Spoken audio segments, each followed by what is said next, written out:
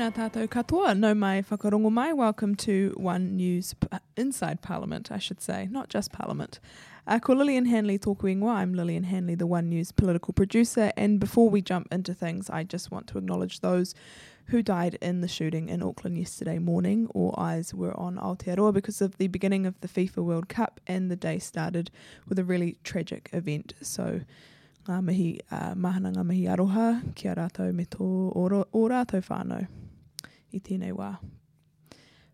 Prior to that, we also had the government signalling a focus this week on law and order with some policy announcements, and we had a very exciting One News Varian poll. So with me to discuss all this are the silliest geese of New Zealand political reporting. Would you?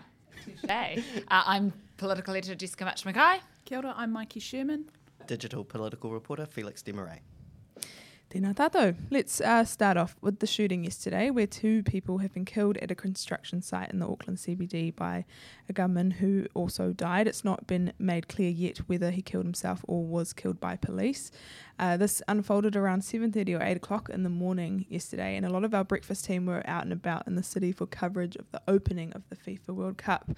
Everyone was rolling into work as it happened. Some of us, we were at Parliament. Mikey, would you like to share with us how that morning started in terms of what our role is as the political reporters in the building, despite the story actually happening in Auckland at the time? We had sort of some calls being made to attempt to figure out what was going on. Prime Minister Hipkins was due to be making an announcement in Hamilton at the time and turned back. How did this play out yesterday? Yeah, so you're right in terms of the Prime Minister being at the airport, seeing what was unfolding. He was trying to get as much information as he could at the airport, and then he said he made the decision actually to come back to Parliament so that he could be briefed properly and provide an immediate update, if you like, a few hours after the incident began unfolding. And, you know, as political reporters, we're kind of at the hub of the political side and the kind of prime ministerial kind of response side to things. We had our amazing team in Auckland down there on the ground within kind of minutes of it unfolding. Barbara Drever just leading it out like the pro that she is. And also kind of just wanting to acknowledge, you know, how risky that can be for journalists and for anyone who is sort of on the ground near the event, as the situation kind of remains unknown and you don't really know what you're walking into. And that was something that the Prime Minister also acknowledged in terms of the brave policemen and women who kind of went into the building, you know, and kind of not really knowing what was kind of waiting on the other side of the door. So, you know, I think from the political perspective, really quick kind of comms, if you like, or, you know, an address by the Prime Minister is important in a few ways, but the main thing being assurance to the public, because I think, you know, as we saw there, a lot of people sort of commuting into work at that time, and so a lot of confusion, a lot of worry, and so to hear from the Prime Minister the most up-to-date details that he was able to provide is kind of reassuring to the public. I think the political aspect of this is really important in a situation like this, because there's always that question, is this an ideological attack? Is this terror-related? And I think for a lot of us, March 15 sprang to mind as soon as that news started filtering in, and it took a couple of hours before that question was answered. We learned reasonably quickly that the gunman had died, but we didn't know what was motivating, and we didn't know how many had died and how many were injured. And I think the Prime Minister coming out at 10:15 at that press conference saying it wasn't ideological or political, that there was no national security risk, that there was no change to our national security level. All of those things are really, really important for the Prime Minister to come out and to say quickly. Now, there was no imminent threat or danger. The police were not looking for other people. So it answers lots of questions about whether there was one gunman, whether there were multiple. I think for us in New Zealand, I don't know how you guys felt as things played out yesterday, but it feels foreign to me. And I think, you know, when you're watching it perhaps from afar, rather, it was happening in Auckland and playing out, it does hit a little bit different when you're not in reporter mode on the ground, because obviously very used to being in a professional capacity in that way. Watching it, I did feel like it was quite a big thing that you go, oh, it sinks in a little bit for you, and just watching that was tough. And I think for the first time that Chris Hipkins has been Prime Minister, I saw him emotional. It would be too far to say that he was crying, but in my interpretation of being in the same room as him, he looked as though he teared up when he was talking about the police going in and innocent people being there. So, he's only been Prime Minister for 6 months, but we haven't seen that part of him. His voice scored a couple of times. And his message was, we should be upset about this. And I tend to agree with him on that one. I think... Sorry. You go. I was just going to say that I think coming at it from a different kind of perspective is that I wasn't as kind of shocked or surprised by what unfolded. And that in itself is kind of sad, really.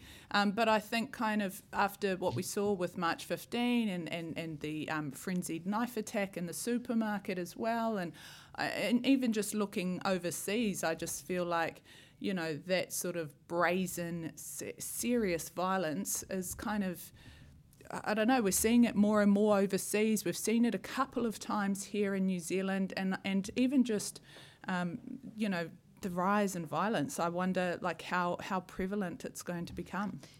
Can I just add to that, to the very last point of that? I think that whole issue of feeling safe is what's going to hang around on this, and that's where we pull it back to the politics, which is where we are focusing. I think whether people or not feel safe, that will have an impact on it. The groups of people walking to their offices in the CBD, people thinking twice, perhaps who are construction workers in Wellington or Christchurch or other parts of New Zealand. So I do think if you feel safe, or if you do not feel safe, that is an implication on who you vote for and has political implications. And I think the kind of ram raids and the how significant ram raids were and how brazen they were, just kind of at all parts of the country, kind of just smashing into any sort of store or building and just ripping, ATMs away with tractors and things like that. Like, we are just seeing a lot of that, and that's why I think I wasn't as shocked or surprised, really. I think personally as well, because I'm married to a police officer, I feel like watching police being injured, and we had that quite vivid image of the police officer covering their face and walking out, and it wasn't an AOS member, it was a frontline police officer by the looks of what they were wearing. And I guess I find that on a personal level, I can't help thinking about the family they leave behind. But I think it's really interesting, because I think sometimes we're in work mode and it doesn't really hit you, or that we've become slightly more accustomed to it. For me, that one did, and I'm not quite sure why, but yeah, it's always going to hit home particularly hard if you're a close family member or whatever to a police officer in particular. I thought it was interesting what you're saying about that maybe New Zealand's like slightly more innocent place. I mean, after March 15 and these other attacks like the New Lynn attack, maybe it's changing, but I do think it is still a comparatively safer country, definitely more than the United States or maybe the UK.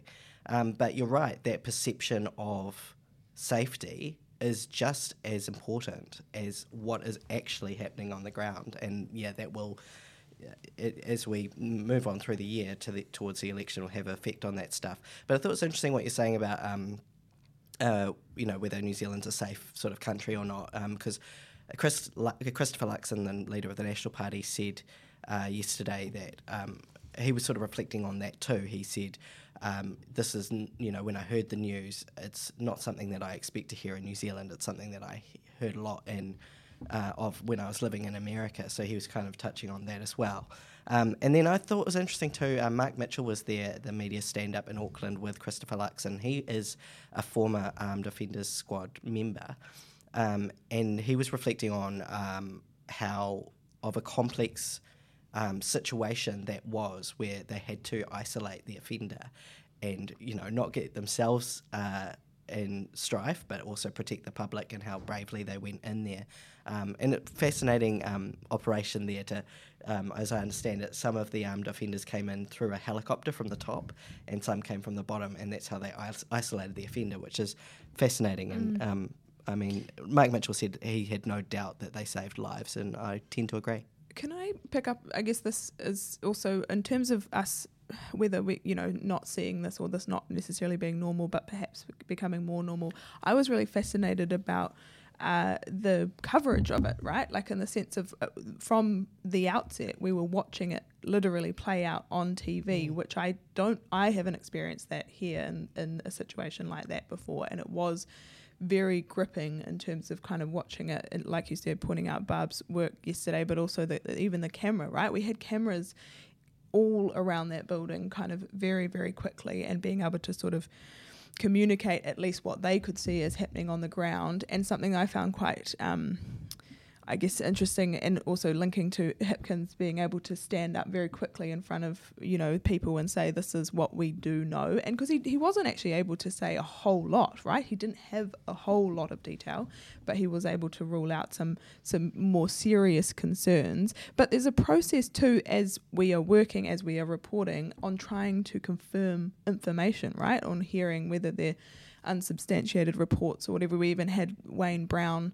going on TV and kind of referring to some reports as though, that was information that was confirmed, and then he was pushed on that and it wasn't actually confirmed. And so there's a lot of confusing information out there all at the same time.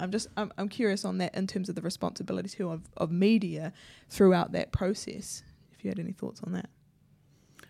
I mean, it is always tricky when it's such a fast-moving, unfolding event, and you've got social media to kind of contend with, because people who are either on the ground or who know someone who are getting fed information, they're all publishing information online as though it's verbatim, and so as the media, we have to determine what we go with and when we go with it, and usually we have a sort of two-source rule when it comes to our information. We have to get it verified twice before we feel confident to go with it, and I think that's probably what keeps us safe and what's important, because at a time like this you don't want to spread panic unnecessarily until you have the facts. And those facts change, I think, as well.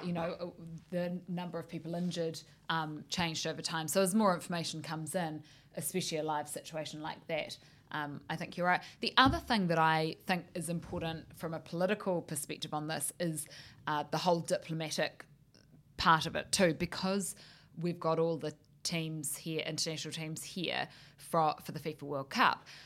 A lot of them were staying in the CBD, and a lot of them were impacted by this notice of this active shooter in Auckland. And what then has to happen is you're not only communicating with the public through the media, you're also needing to communicate with all of those countries. So the embassies and the diplomats would have gone into overdrive, having to communicate that this was a lone person, that their teams were now safe, that they can carry on with the game. So there was that over all of this as well, which added complexity to it too. And just kind of seems a bit of a shame with the timing because of the attention that was on New Zealand. It would be a tragedy at any point. It is something that gets extra attention from the world's media because of what was happening last night, that opening game. Yeah, and the Deputy Mayor of Auckland, Desley Simpson, said that on breakfast this morning too. So, coming back to the politics of it, because I think this is also the kind of next part of the conversation, right? There'll be questions that need to be answered around how this happened and whether there were failures on corrections. They're going to be doing an investigation. Those sorts of things need to be answered, how we got this gun. But I think in terms of where the politicians come into it, this is a conversation, right? Law and order has been an issue over the past few months and will be going into the election. And I thought, we did have the ministerial statement in Parliament yesterday, so all the parties kind of talking about what happened, but notably a sort of and rightly so, a kind of somber note, right? That's the first kind of move from politicians to condemn the violence, understand what happened, what went wrong. So what do you guys think will happen next now? What's the next part of the conversation? Well, aside from the shooting, which law and order was a major focus for the government this week, and they very actively came out. We had 3 days in a row of law and order announcements, 2 that didn't go particularly smoothly. They probably started to get their groove by the 3rd day. They know that there's a gap there, and they know that they have to start campaigning on that, and we saw them do that this week. Or try to do that. Yeah. And it was... There's no doubt that it was rushed. There were mistakes that were made. The first day was the announcement. The second day, not having much detail. And the third day, there probably is what they wanted the other 2 to be like. But it is interesting that there is that law and order debate at the time where we have a big shooting like that, where it raises questions. And the questions probably are how the shooter was able to be on home detention and qualify for home detention, and the process around that, probably more so even than the gun, because of it being a shotgun and the register being new, etc., etc. But those next week, I feel like, is when the politics is going to, it always comes back to politics, and I think that's what we're going to see that next week. Yeah, and it's a fine line for those opposition parties about exactly when they decide to go in hard on the government and hold the government to account for any potential possible policy failures that may have contributed to something like this. And Christopher Luxon has had a go at this already with the cyclone. He took quite a softly approach with that too, and I think if you look back on that time, he kind of timed the criticism right. He didn't go in straight away, and then he started to criticise the government, probably about a week after. I think you're about right, Jess. Yeah. So going to hear a lot of that ramped up next week and ongoing. That would be, I would imagine that will be a theme for next week, and that will be something that will be on Labour's mind as well, just reflecting on that. And we've got 85 days to go. It feels like the campaign's only just starting, particularly for Labour. And I just think they're going to need they're going to need to talk to that a bit, I would imagine. It was quite funny yesterday though. Christopher Luxon was at pains to say, today is not the day, we're not going to talk about politics today. But by the way, we do have a suite of law and order policies, but we're not going to talk about the politics today. Yes, so he couldn't help but get the little jab in and mention his policy announcements. But now, it was quite funny. We should touch on the One News Varian poll of this week, 85 days to the election. The lay of the land is looking very tight. Yeah, really interesting poll this time round, because on the numbers that we've got, National and ACT get 61. That's enough to form a government. On the other side, Labour, the Greens and Te Pāti Māori only can get up to 59. So not only can they not govern, but they would need 3 parties to govern. So that was really interesting. Not a particularly good poll for either of the major parties. Labour dropped 2, National dropped 2. Labour will be glad that they didn't drop more. It's been a troubled few weeks for them. National weren't able to capitalise on that, so that will be disappointing for them. What National will maybe take a little bit more heart from is the shrinking in the gap between the 2 Chris's and the preferred Prime Minister numbers. That's a fact too. But overall, it's really interesting, and I'm looking at doing a story on this over the next little while about some of those, not only the minor parties, but also those minnow parties, is that real move away from the major National and ACT. And I think even anecdotally, I'm hearing that more, that even voters who say, look, I voted for Labour, but I'm not going to this time, or I voted for National, but I'm not going to this time, and looking at their other options. And I think we're seeing that there's still 12% of people who don't know who they're going to vote for, or refuse to say how they'll vote for, and that's the group that's to play for. And that number has been pretty steady throughout this year.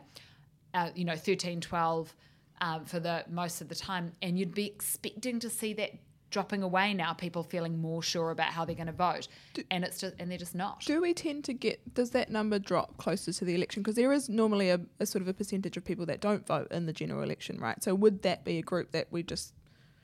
Yeah, the number tends to shrink the closer you go because A, people are more engaged, and B, they're more certain and perhaps have done a bit more research, things like that. So it'll be interesting to see how that tracks this time. Is this the evolution of MMP we're seeing, though? You know, it's only 1996 that it was brought in, and people are sort of starting to go, oh, okay, I can vote for a minor party, and it's not a, as they say, wasted vote, you know, and we don't have to give our vote to one of the two major parties. The only trouble is that, and that's the whole interesting debate, if you vote for somebody who doesn't make it into Parliament, is it a wasted vote or not? Yes, it is. But there is, and I agree with you, but there is that argument that, you know, you're exercising your right, so it's never truly wasted. But I do think that if getting closer to the election, some of those minnow parties are still getting around 1%, you do start to think that perhaps some of those minor parties that look like they've got more of a chance may start to pick up some of that support. Well, that's where the discussion around STV voting, single transferable vote, which they have in Australia, comes in, but it's even more complicated than MMP, and that's probably the major argument against STV. I guess it goes back to the kind of there was that electoral review and the suggestion of kind of reducing the threshold, right, and in terms of whether we do need to start considering if there are more of these smaller parties getting a little bit of the vote, maybe we have to bring it lower, especially if this track or the trend continues and those two major ones polling so low, whether that does pick up or not, whether they're going to kind of stick around at that 30s area. And that might have a stronger argument for that if there is a bigger chunk of quote-unquote wasted vote this time for that. I tend to think that 5% threshold makes for a well-oiled, well-funded party to get into Parliament, which is what you need to be to get there. So I tend to think that the 5% is a good threshold and a good cutoff to have, but I can see the arguments.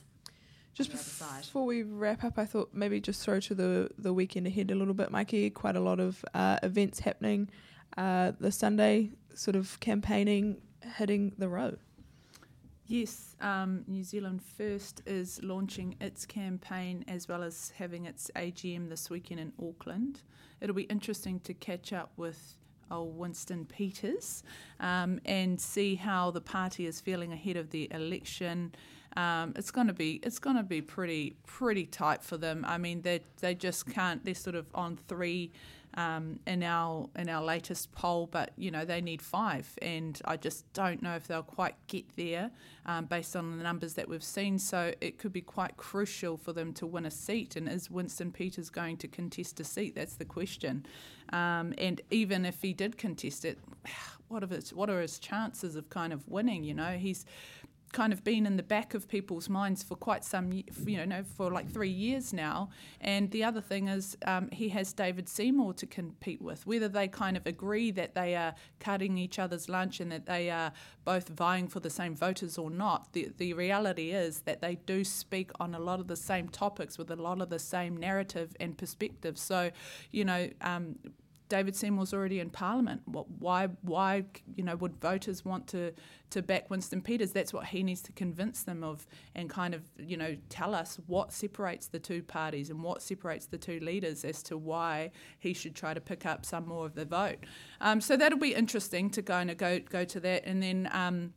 Just a few kind of other things on the Sunday is the Green Party campaign launch as well, although we have heard lots from the Green Party in the last few weeks. And then we have the leader of the opposition launching his campaign for the mighty seat of Botany, so that should be fun. And speaking of David Seymour, he's announcing something around foreign investment. I just want to note that the seat of botany is where I grew up, which is why I was in. That's why she's Yes, such which a is big fan which of is why botany, I said 'cause the it's mighty I botany, am a because fan I of- know I'm who a the fan bosses of around botany, here.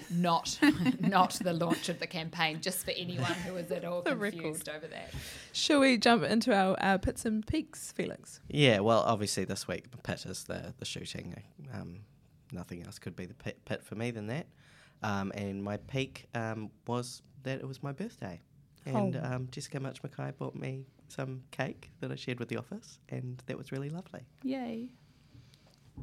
I would say that the and it's not really a pit, but it's just an interesting point, I guess. But we had Kiri Tapu Allen and Michael Wood kind of back for the first time before the press gallery, before the public eye, really, this week, and they've kind of been welcomed back into the fold. Minister Allen now resuming all of her duties, and Michael Wood now essentially starting on a sort of clean slate and able to kind of work his way back up and regain trust. Interestingly, though, and this is where the pit is, I kind of said to him, do you need to earn back the trust of the people? And he said, no, I don't think so. Look, people in my electorate, they basically said, look, you've been a silly goose, quote unquote, but, that's pretty much what they, and therefore he, puts it down to.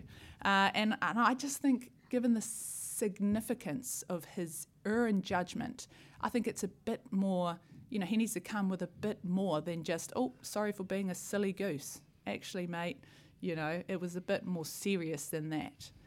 Maybe so- that's what I goes to the totally heart agree of with it. that. That's how it happened, Is that he Well, didn't take it I did seriously. ask him, Whānau, because you heard me kind of throw the line ignorance or arrogance around the other week on the podcast. I said to him, which was it? And he said, ignorance.